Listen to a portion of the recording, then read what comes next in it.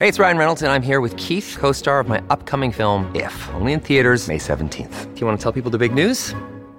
All right, I'll do it. Sign up now and you'll get unlimited for $15 a month and 6 months of Paramount Plus Essential Plan on us. MintMobile.com/switch. Upfront payment of $45 equivalent to $15 per month. Unlimited over 40 gigabytes per month. Face lower speeds. Videos at 480p. Active Mint customers by 531.24 get 6 months of Paramount Plus Essential Plan. Auto renews after 6 months. Offer ends May 31st, 2024. Separate Paramount Plus registration required. Terms and conditions apply if rated PG.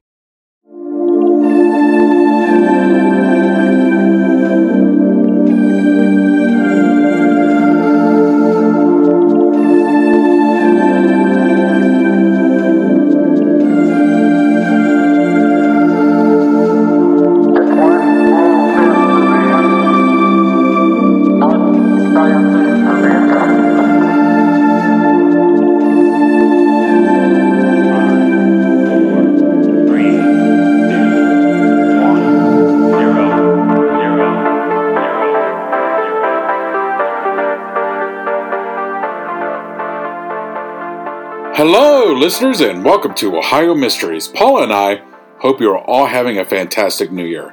We have been busy working to bring you some fantastic shows. This past Tuesday, we released our 14th installment of Unresolved. This is a collaboration between Ohio Mysteries, the Akron Beacon Journal, and Ohio.com that covers the cold cases in the Akron area. So be sure to check out that episode before this one. If you go to OhioMysteries.com, you can also click on the episode list, and you can see all of our work that we have done with Ohio.com and the Akron Beacon Journal. We have the 3-part series on the 1979 murder of Ricky Baird and Mary Leonard called Elusive Justice. There is also another 3-part series that we did together called Exhumed, and that covered our recent Summit County exhumations. So please be sure to check those out. And now, let's throw another log on the fire, campers. It's time to dig up a new mystery.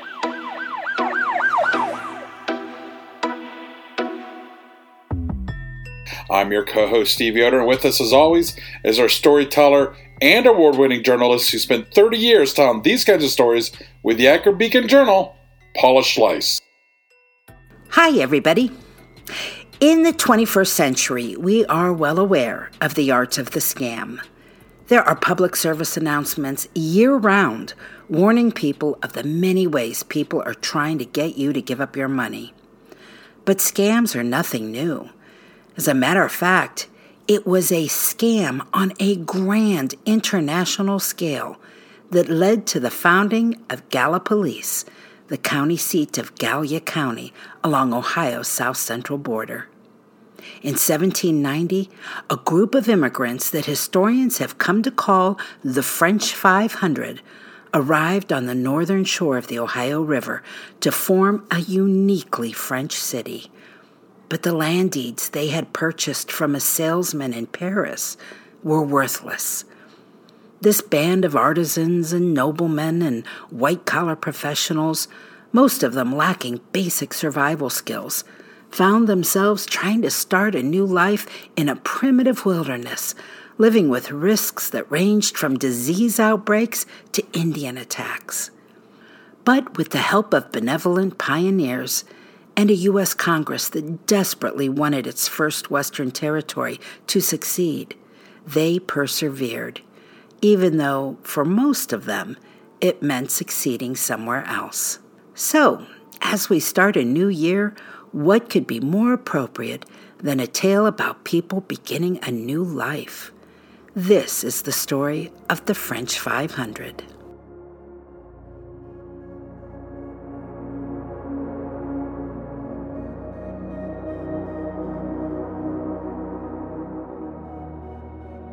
Prior to the Northwest Territory being formed in 1787, the United States was a collection of 13 independent, fiercely proud states. They mostly ruled themselves. There was little in the way of federal legislation, very little for Congress to do but sit around in the Capitol and debate. The Northwest Territory, our country's first move to acquire new land, would be their first real effort to build something together. Gallipolis didn't exist yet, but it would become part of the vanguard of America's advancement into the wilderness. After Congress surveyed and divided the land that would one day become the state of Ohio into townships, most of the land was sold to companies and groups of investors. They would buy a township or two or more at a time, subdivide it, and sell tracts to families and individuals. But that made it a system ripe for abuse and some very shady dealings. Enter the Scioto Company. An American colonel and former Continental Congressman named William Dewar helped organize the company with the intent of selling land in the Ohio Valley to foreign markets. If America was going to grow, it needed new blood, not just relocating former colonists. So the company set up in Paris, France, where people were searching for a refuge. They had been devastated during the French Revolution and were eager at a chance for a new life. The Scioto Company sent its agent, Joel Barlow, to market the American dream to minor aristocrats, merchants, artisans, and craftsmen. Barlow, more of a poet than a salesman, hired a Scotsman named William Playfair to charm potential buyers. Playfair dazzled the Parisians with a description of a beautiful land in a temperate climate. He spoke of trees that produced sugar and plants that grew candles, exaggerations of the maple tree and cattails. To the war-weary French, the New World sounded more than just a land of liberty. It sounded like Eden. At a price of $1.20 an acre, Playfair and Barlow sold 150,000 acres. The buyers were quite excited to begin their journey, but things took time back then. Many of them traveled to the French port at Havre de Grace, where some families waited weeks for their transportation to arrive. And when it did arrive, it was a fleet of questionable vessels. The first boat to set sail in February of 1790, carrying cargo exclusively destined for Ohio, ended up at the bottom of the Atlantic. There was no storm, no collision. It simply sprung a leak. Crew and passengers took turns working the pumps until they were nearly spent from exhaustion and despair. But when hope had been all but abandoned, an English ship appeared and brought every passenger safely aboard. Not a life was lost, though many lost everything they owned. The French headed for Ohio on different ships, leaving at different times from different ports. One of the earliest trips was made by the Patriot. It left with 215 Frenchmen listed on the manifest, but when they arrived in Alexandria, Virginia, 218 people disembarked. The extras were 2 babies born on the journey and a stowaway. The stowaway, 26-year-old Francois Valadine, was sold to a hotel proprietor in Alexandria, where he had to work for 1 year to pay for his passage. Then, when he was freed, he went to Gallipolis, where he lived to become one of the wealthiest men in Ohio.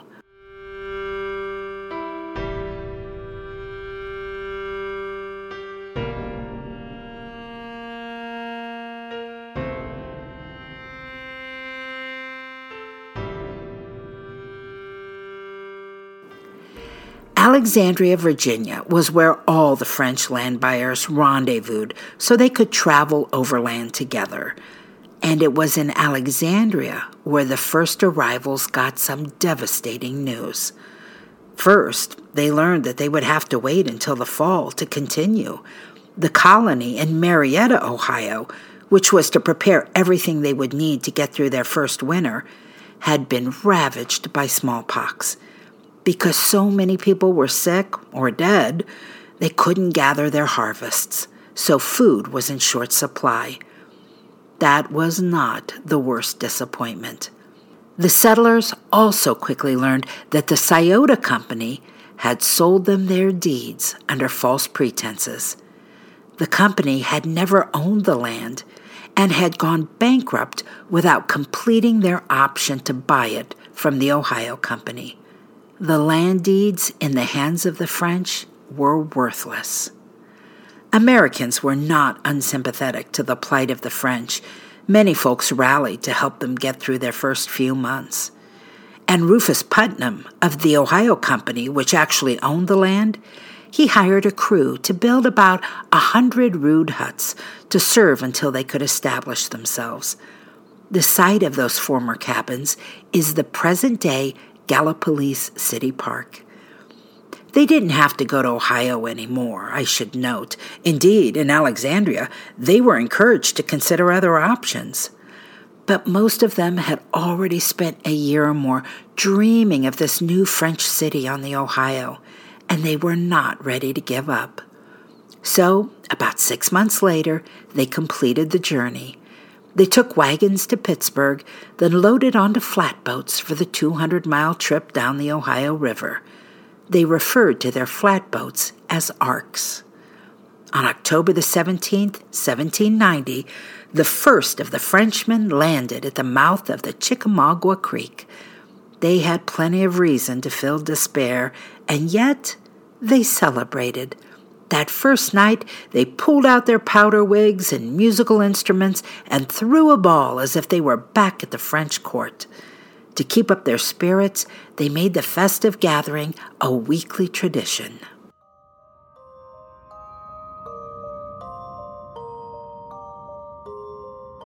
When you need mealtime inspiration, it's worth shopping Kroger, where you'll find over 30,000 mouth-watering choices that excite your inner foodie. And no matter what tasty choice you make, you'll enjoy our everyday low prices, plus extra ways to save, like digital coupons worth over $600 each week. You can also save up to $1 off per gallon at the pump with fuel points. More savings and more inspiring flavors make shopping Kroger worth it every time. Kroger, fresh for everyone. Fuel restrictions apply.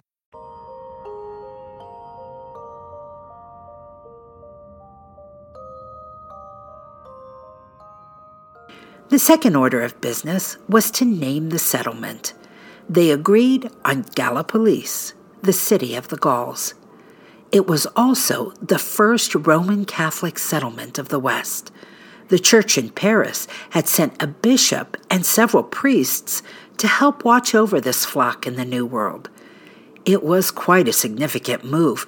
There were only a couple of dozen Catholic priests in all of America at this point. Now, the gay Parisians were very different from the typical stoic, rugged pioneers. One account said the Puritans who came from Marietta to teach the new immigrants how to survive their challenging environment were scandalized by their frivolity and laughed at their childish antics. The French, on the other hand, took credit for making the Puritans loosen up a bit. I love the way this strange settlement was described in a 1919 Catholic Review article. Nowhere in all the annals of American colonies is there offered a sharper contrast of light and shade, in fact or in symbol, than here, where old nobles and counts with their gentle ladies, right out of the most brilliant court the world has ever known, are translated, if by some bad magic, to the uncouth haunts of savage men and beasts. But the Paris folk were truly grateful for their Marietta mentors. They had originally brought with them across the pond a good number of laborers, the kind of people who knew how to fell a tree or build a cabin or work a farm. But during that long delay at Alexandria, the laborers found other, brighter opportunities. The immigrants were going to have to learn how to do all those pioneer tasks by themselves. Now, the town went about filling roles and creating the economy that is necessary for a successful village. They elected justices of the peace, set up farmland, and opened businesses that would make the most of their strengths. As it turned out, their gentler skills were a welcomed commodity. within a couple of years, they had made their mark as a frontier community of artisans.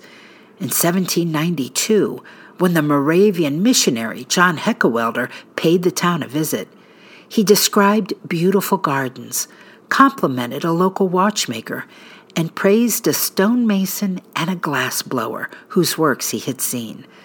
The town was also producing a much sought-after peach brandy. Now, it was still the frontier, and there were risks that kept everybody on edge at first, including the threat of Indian attacks.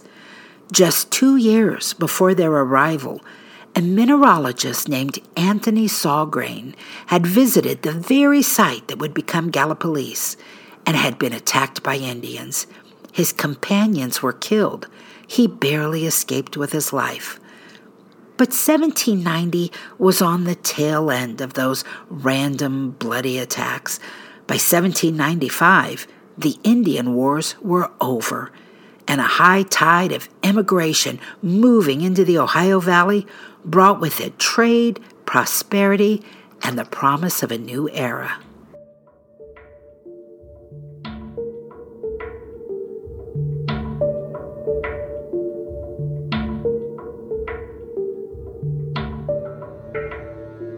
The United States had something to gain by making sure the Northwest Territory settlements succeeded.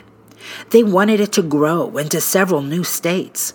So, in 1795, 5 years after the French 500 had arrived, and while many of them were still struggling to save enough money to rebuy the land, the government stepped in and granted them 24,000 acres in what is now Scioto County, with lengthy frontage along the Ohio River. This free land was called the French Grant, and all that the new homeowners needed to do was work the land for 5 years to get the title free and clear. Not everyone took advantage of it. Many remained in Gallipolis, committed to the community they had already started to develop. But 84 people claimed a share of the gift. Gallipolis's French population was decimated further when many families decided to try their luck in even more remote destinations. Within a decade, more than half of them had moved on, resettling from Canada to south of the Mexican border. Many felt pulled to that uniquely French region that would become the state of Louisiana. Slowly, the Catholic Church moved away as well. An account said when one priest left for St. Charles, Missouri, dozens of families followed him. That particular contingent, by the way, included none other than Daniel Boone. The historical account said this of that famous frontiersman: cheated of his land claim at Booneville, Kentucky, he retired to a spot opposite Gallipolis. He used to hunt on the Raccoon Creek in Ohio, but when he learned that his friends were starting for Missouri, he determined to accompany them. He was welcomed and given a large tract of land. Eventually, there were no priests left in Gallipolis.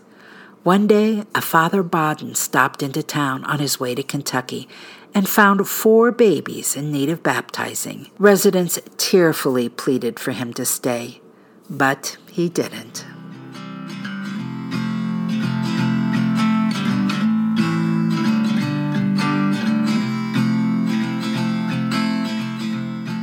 So, what was daily life like in the first years after the French 500 arrived?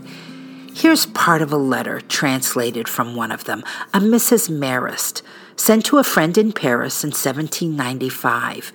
Apparently, this letter was accompanied by the present of a bison skin.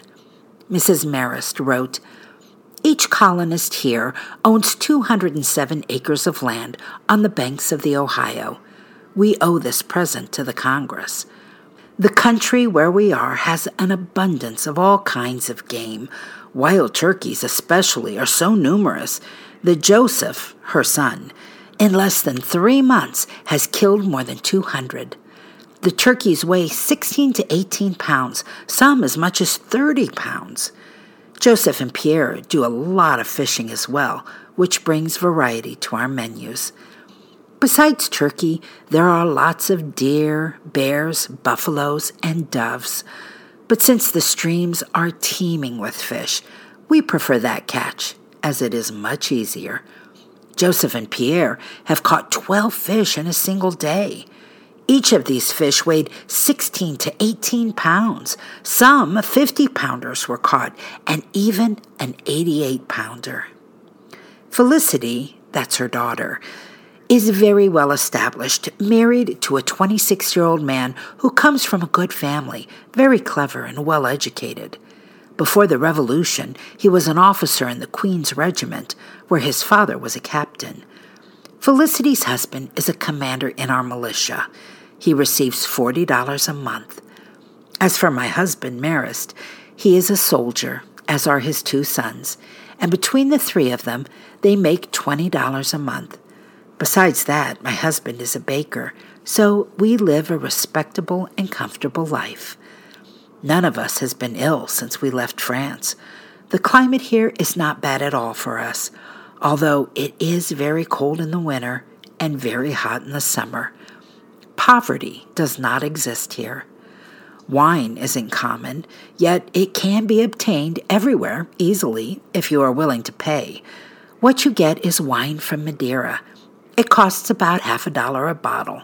Some of our colonists make wine and sell it for 4 shillings a gallon. We don't need to be afraid of the savages anymore. Peace was signed with them last month. Clothes are expensive here, but it doesn't bother us. People here dress informally.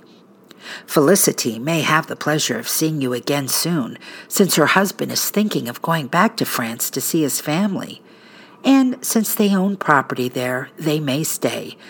As for my other children, they have but one desire, to stay here, and my daughters often wish their cousins would come over too. Our crops are corn, wheat, melons, cucumbers in abundance, pumpkins, turnips, potatoes. One has trouble growing onions, but parsnips, carrots, beans, peas, leeks, and cabbages all do very well. Hard cider isn't expensive. Peach trees bear a lot of fruit, and fruit trees grow so fast that a peach stone planted in the ground will produce a tree in 4 years, which bears fruit as early as that 4th year. Peaches are most useful. They are made into brandy and a kind of wine. They are dried for the winter, and cooked with a little maple sugar, they make excellent stewed fruit.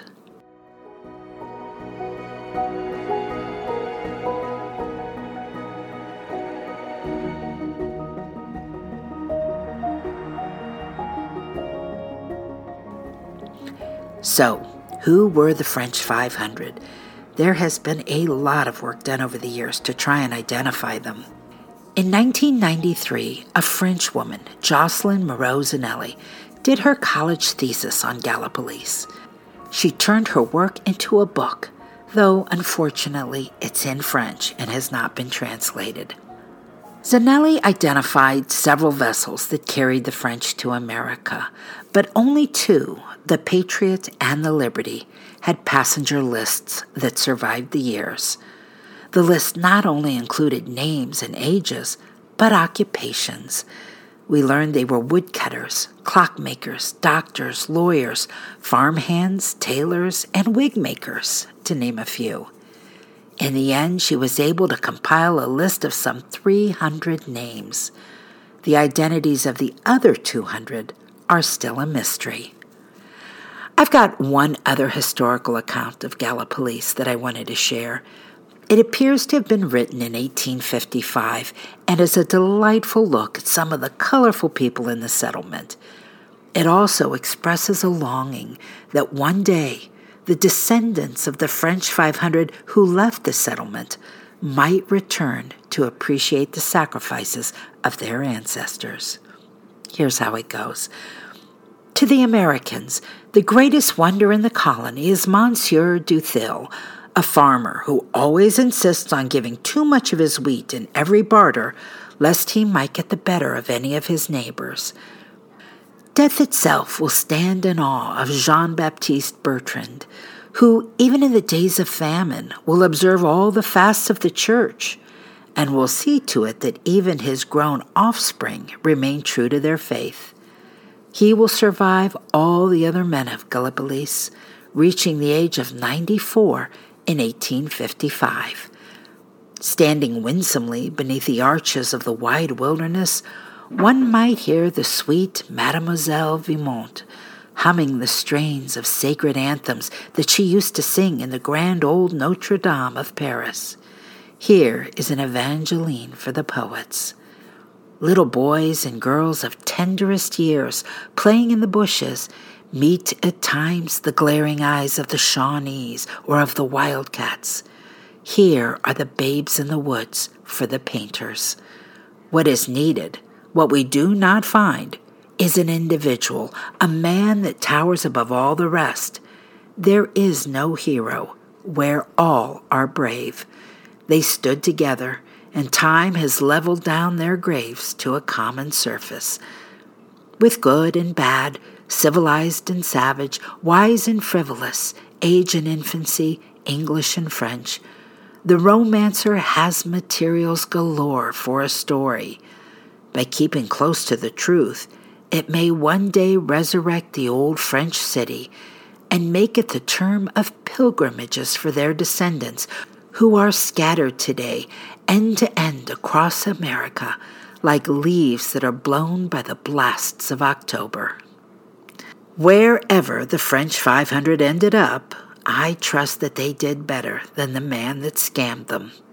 2 years after Gallipolis was settled, William Duer, founder of the Scioto Company, was involved in the Panic of 1792.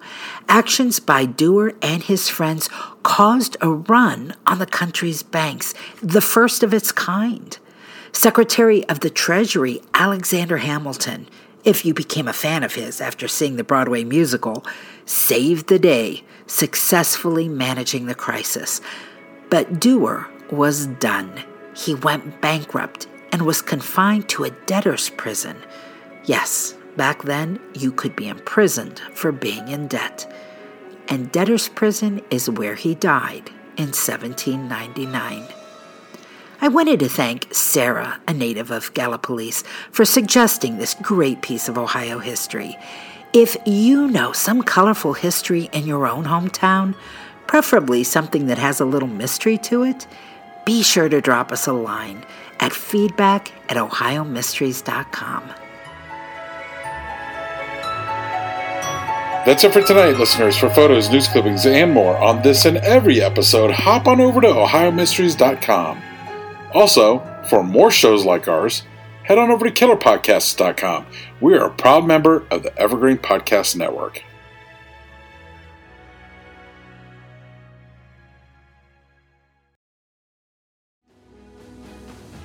I'm Ken Harbaugh, host of the new Medal of Honor podcast from Evergreen Podcasts, brought to you in partnership with the National Medal of Honor Museum.